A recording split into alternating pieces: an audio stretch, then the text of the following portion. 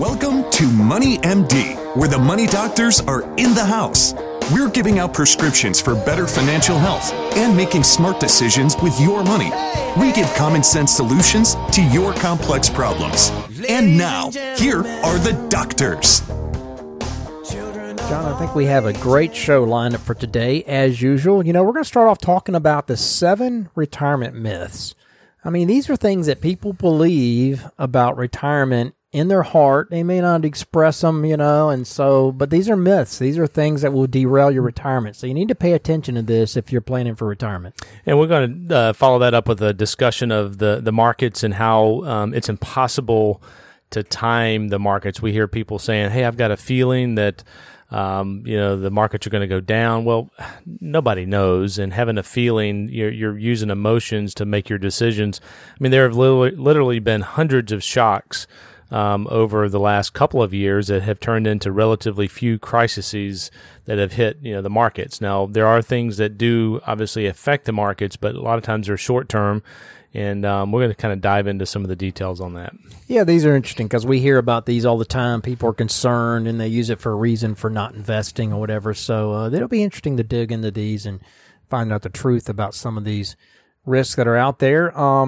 And by the way, I'm Steve Marbert. I'm a certified financial planner and a Dave Ramsey SmartVestor Pro with over 23 years experience of providing financial planning and investment advice.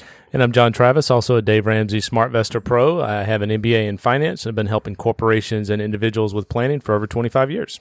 We're excited to have you listen to us today on our weekly show. Our podcasts are up every Friday afternoon. Yeah, check out our website, moneymd.net. We have a link to all the podcasts. Have quite a few of them out there now. That we've been doing this for about 5, maybe 6 years now. Long time, and covered a lot of different topics. We also have a lot of tools on the website, moneymd.net. Facebook page, we put a prescription of the week out there, video, and we're tweeting on a daily basis. So go check us out. Yeah, absolutely. We'd also love to hear from you. So you can link to us on our website, moneymd.net, where you can email us your questions, or you can email us directly at info@moneymd.net.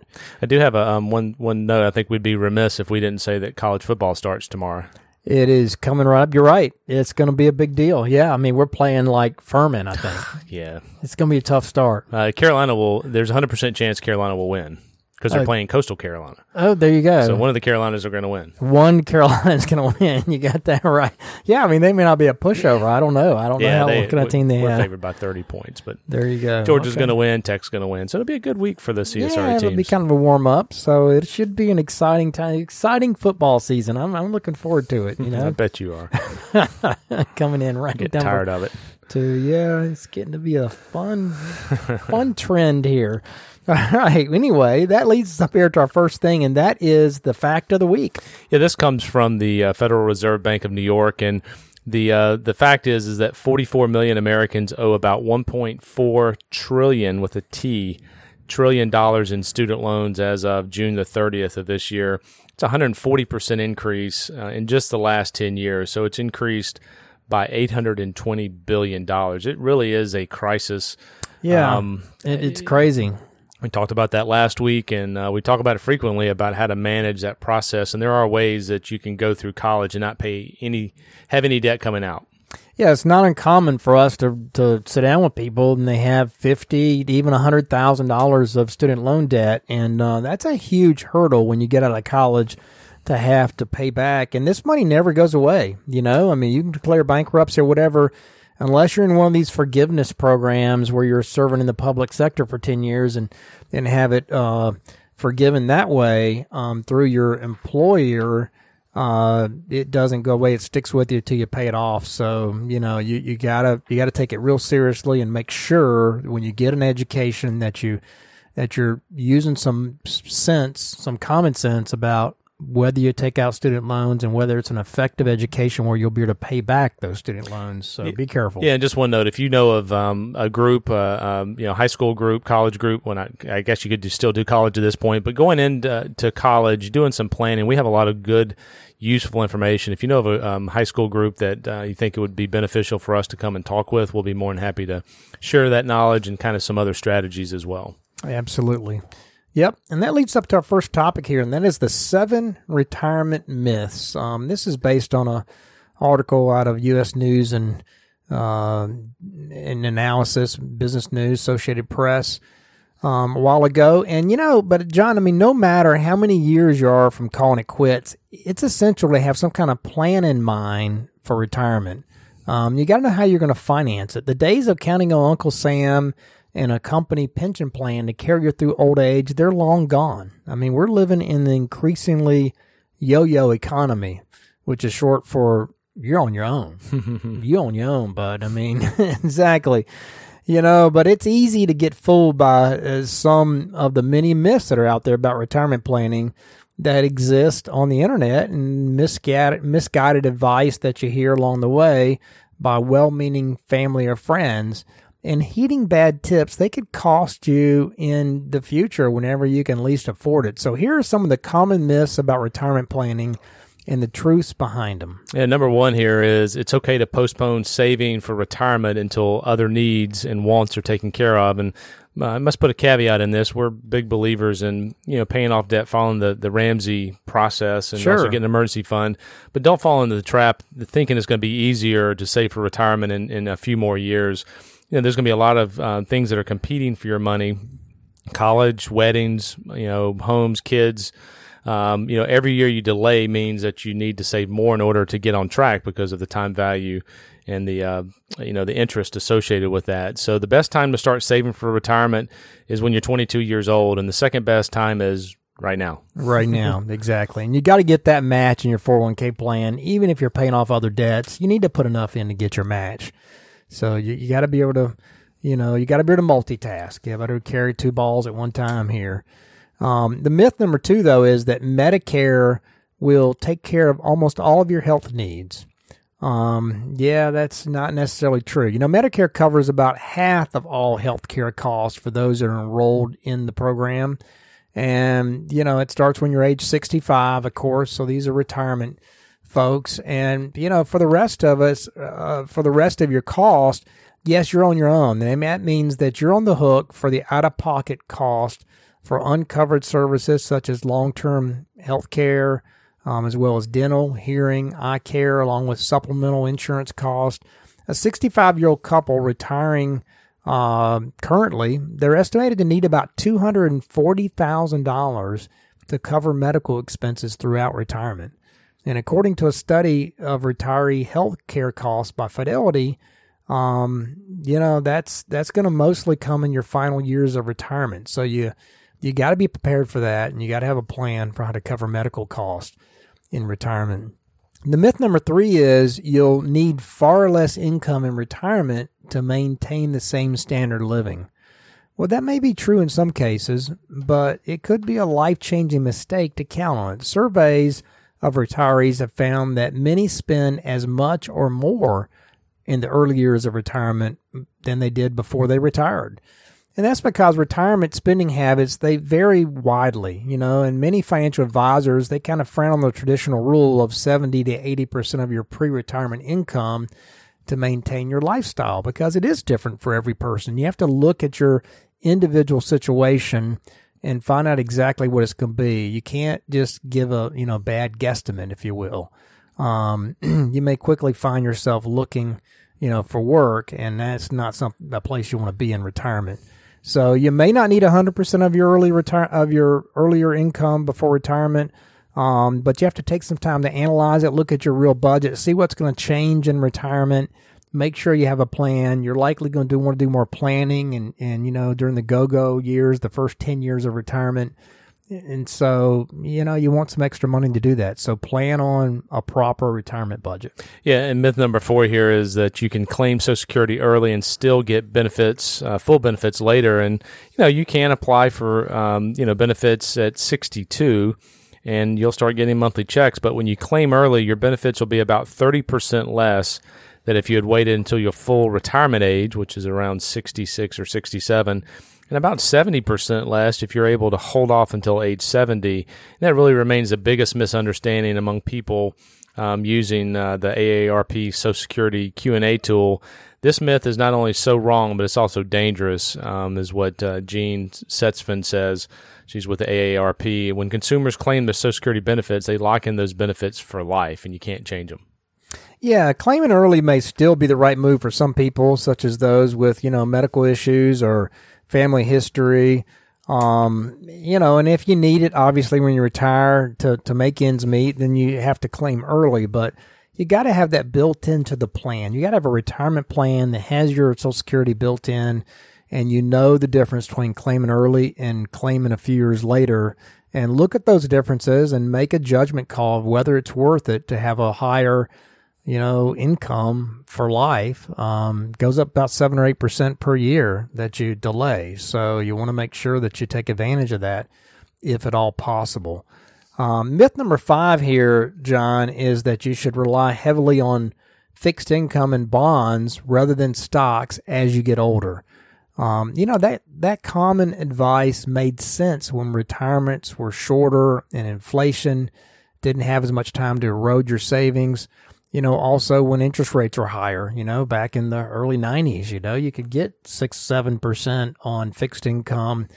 That hasn't been the case over the last 10 years. So, planning on a 30-year retirement, as you should know by now, that changes your thinking, so the fact that the outlook for the Treasury bonds isn't very bright, and the government's loaded with debt in the future, and you have future inflation fears as well, that all has to weigh into the fact that you got to figure out what percentage of investment should be kept in stock. In general, we would suggest 50% or more, 50 to 60% maybe in equities, even during retirement, so that you can make enough return to stay ahead of inflation and generate the income that you need so you can draw out maybe 4%. Throughout retirement while growing that a little bit each year for inflation. So, definitely you can't be all in fixed income. You got to think about this and again, do a great retirement plan that takes all this into account. Yeah, myth number 6 here is, any retirement target date fund will allow you to set it and forget it. And it's true that target date funds, they're an appealing option for 401ks and some other retirement plans. The funds automatically adjust to a more conservative asset mix as you approach retirement and the fund's target date, but they can also give consumers a false sense of security and really lull, too many into ignoring their savings. And, target date funds are all different. They have different allocations based on the company. Some of them have more in fixed income than others. Most of them don't have much in small stocks. And so there's a lot of different varieties. They're not all made the same. So if you choose that, you need to understand what you're getting into, and you probably need to make some adjustments over time. Yeah, and they're not as diversified as some people think. They vary widely. A review by the SEC showed that target date funds from the same year had as little as 25% or as much as 65% in stocks for the same target year. So, there's a huge disparity between target date funds. You have to figure out what yours is and understand the glide path, and how the allocation changes over time and how much and when it turns to the most conservative, and whether you're going to pay more in fees than a similar, target date fund somewhere else. So understand what your target date fund is doing and figure out whether it's appropriate for what you're trying to accomplish. Don't just blindly go into it and assume that it's going to be perfect. And then myth number 7 is you'll be able to make up a savings shortfall by retiring later or working part-time in retirement. That's a hope or a last resort. It's not a plan. So it's unwise to rely on future circumstances in your 60s or beyond, thinking that you know how that's going to turn out. 40% of retirees surveyed by a recent study said that they were forced to stop working earlier than they had planned, citing health reasons, or having to care for a spouse or a family member, or were laid off. So, even a job loss well before retirement can be tough to recover from. People 55 and older currently spend an average of more than 13 months on unemployment, according to the AARP. Nearly 5 months longer than younger job seekers. So don't take it for granted that you'll be able to find work in retirement, or that you'll be able to work part-time, or maybe go back to work, after you retire. So again, you need to have a plan for when you retire, that you stay retired and don't work at all, and make sure that plan works. And then you can always, put a part-time job on top of that if the need arises and the opportunity arises, but don't count on it. So that's the point there. Good advice. All right, and that leads us up here to our question of the week. Yeah, this came from a meeting I had recently. Should I be saving in an IRA if I have credit card debt and no emergency fund? And, all these questions are really dependent on the individual. This individual had a very large pension that is going to be coming in very shortly, and has done a pretty good job saving. So they really need to get the credit card debt paid off, and they need an emergency fund. So funneling some of that money that they're saving for retirement is probably going to be better served in those other two categories, because they've done a good job in the retirement side of it. So already, so I mean, all these questions really are dependent. I mean, we don't have all the facts. I did, because I talked with this person, but generally going into retirement, we like to see you have no debt. We like to see you have emergency funds, some cash built up, and that all really plays into a nice retirement particularly when you have a pension as well. Yeah, as a general rule of thumb, we like to see you have an emergency fund before you start, saving an IRA and start, paying off the credit cards. I mean, Dave Ramsey's baby step number one is to get $1,000 in an emergency fund, just a baby emergency fund, and then later you get a proper emergency fund with 3 to 6 months worth of expenses in it. So those are kind of the order of things, but it all depends on your situation. Everybody's situation is a little bit different. So, give us a call if we can give you advice on that. So, all right. And that leads us up to our next topic and that is, where will the next crisis come from? Gee, John, not a very pleasant topic.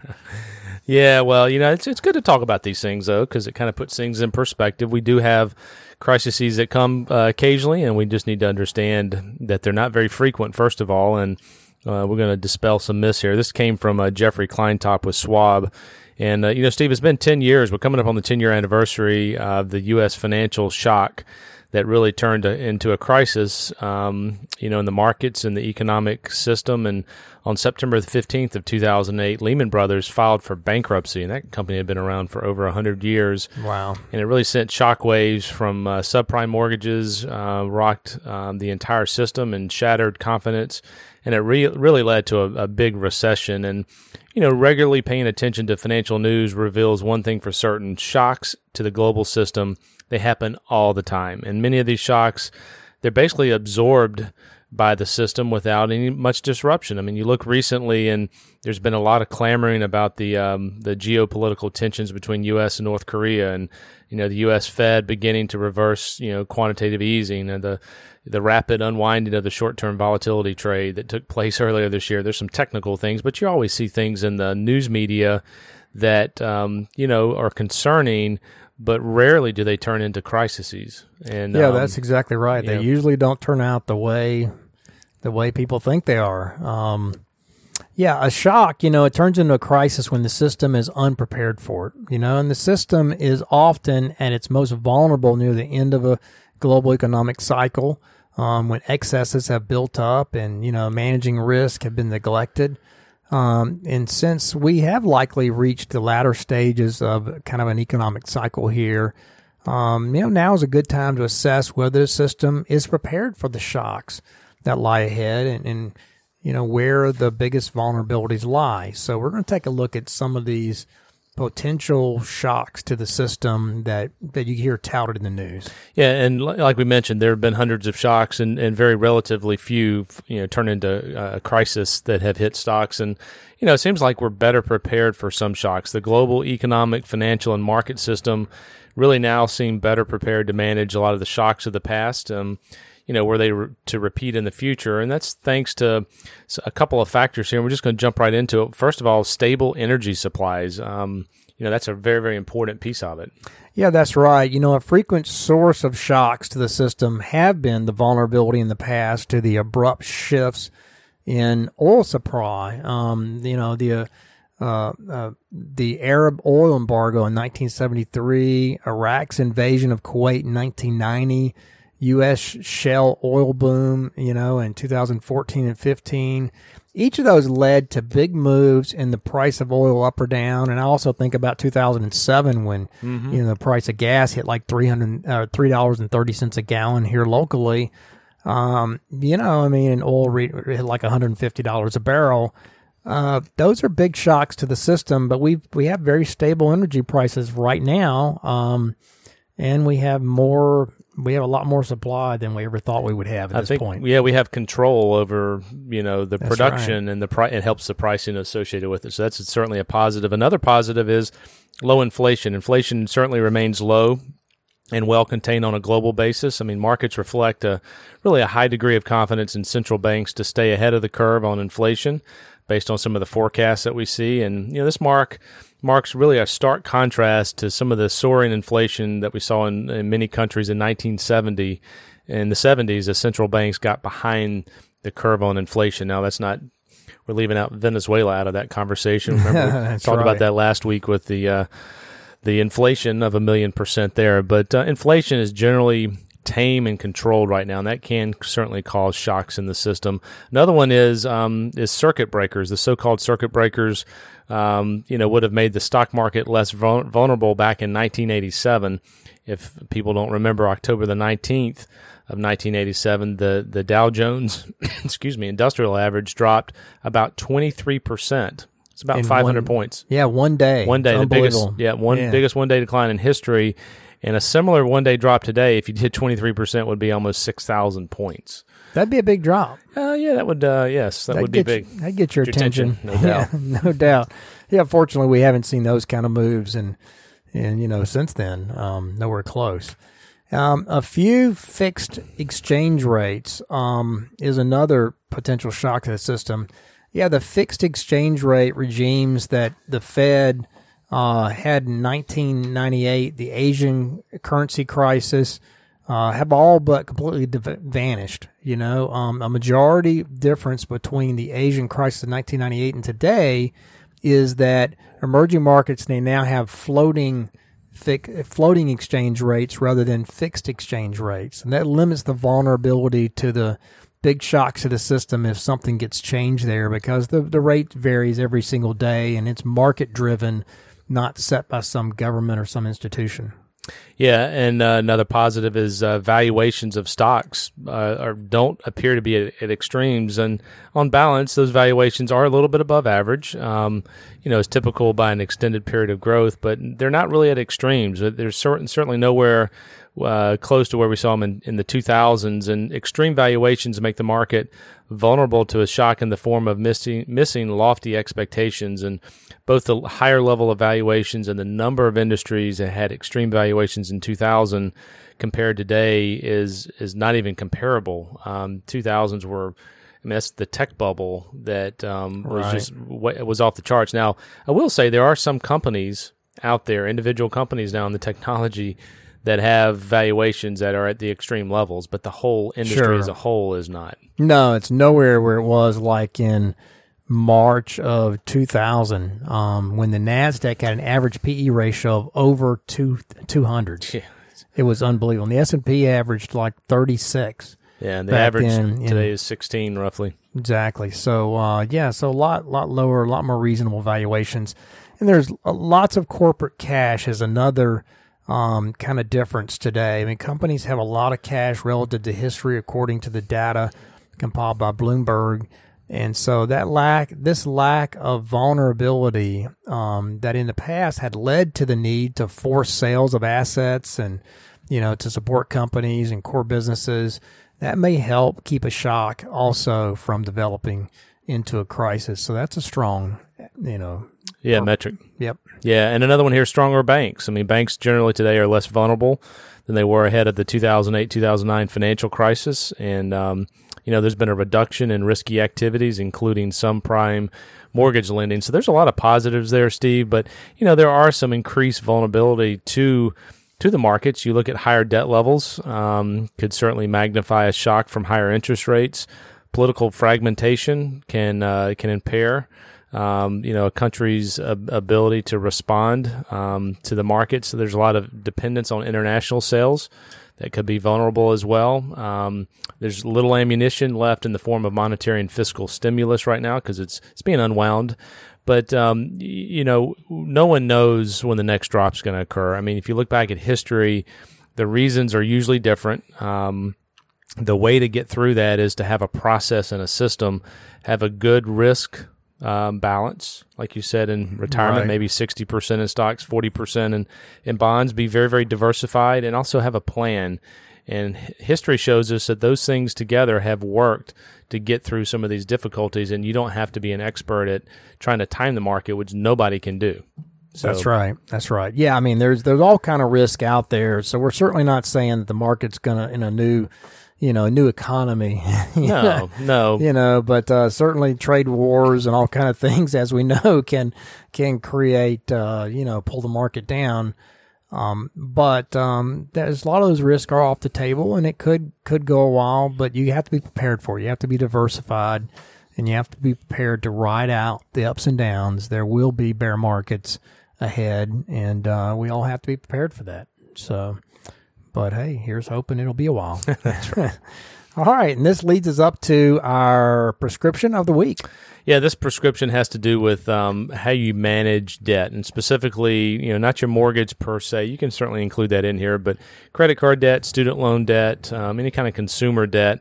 What we see is really effective for a lot of people is creating a visual reminder. Basically make a giant progress bar that starts with the amount of debt that you have and ends with zero. And every time you pay down a little bit, you color it in, kind of like think about the blood drives or some campaign for somewhere. Big thermometer. That's right. That's right. And you fill it in, you keep it in front of you. If you have kids, you include them in the process. It's a great teaching opportunity for them, but have some visual reminders that keeps that in front of you to encourage you.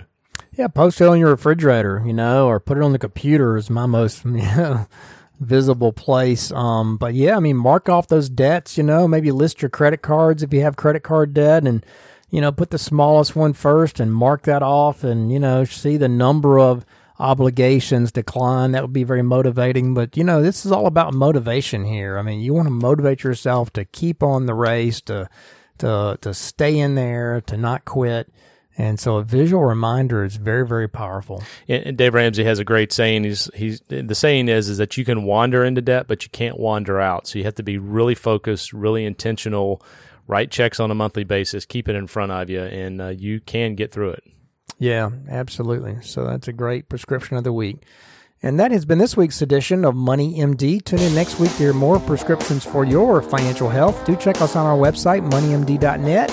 Email us your questions at info@moneymd.net or give us a call at Richard Young Associates at 706-739-0725. Thanks for listening. Have a great rest of the week. Have a good one. This program contains general information only and should not be taken as specific investment, tax, or legal advice. This broadcast is not a solicitation for the purchase or sale of any security. SmartVestor Pro is not connected to investment returns. Further information is available by contacting Richard Young Associates, a registered investment advisor.